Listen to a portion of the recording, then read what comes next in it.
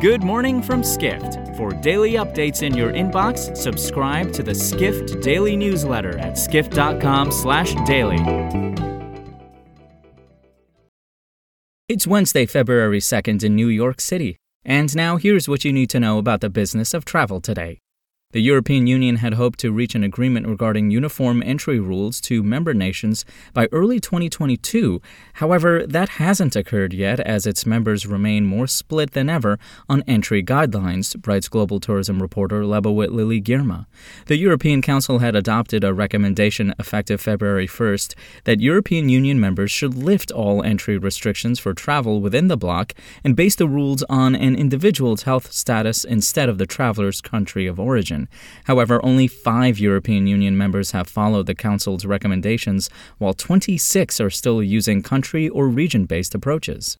Julia Simpson, the president and CEO of the World Travel and Tourism Council, is calling on European governments to open borders and remove restrictions, telling Skift that people on the continent are largely positive about travel, as summer bookings are currently 80% above 2021 levels. Next, COVID obviously disrupted travel worldwide, but it also changed traveler behavior. How exactly? Skift Research's new survey explains why in 5 top destinations, reports Vice President of Skift Research, Heisha Wang. Skift Research has released 2022 Travelers, a multi-country survey report in which it surveyed travelers in the United States, the United Kingdom, Australia, China, and India in December 2021. Respondents answered questions such as, what are the biggest changes in travel in the COVID era? Will the changes last when the pandemic ends? And what will inspire people when they can freely travel again? Wang adds the report will delve into the major components of the global tourism industry, including outbound travel, accommodation, and transportation. We end today with a hotel executive who believes he's found a way to make his property more appealing to future guests.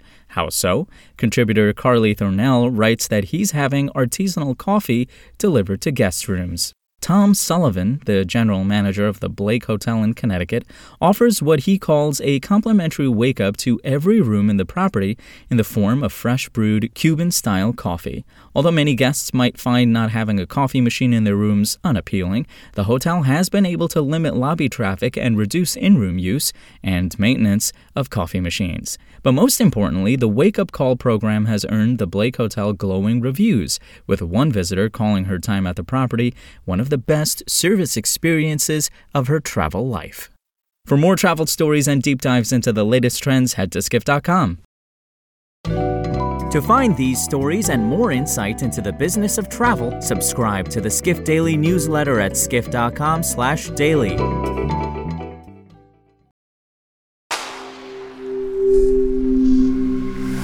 Spoken Layer.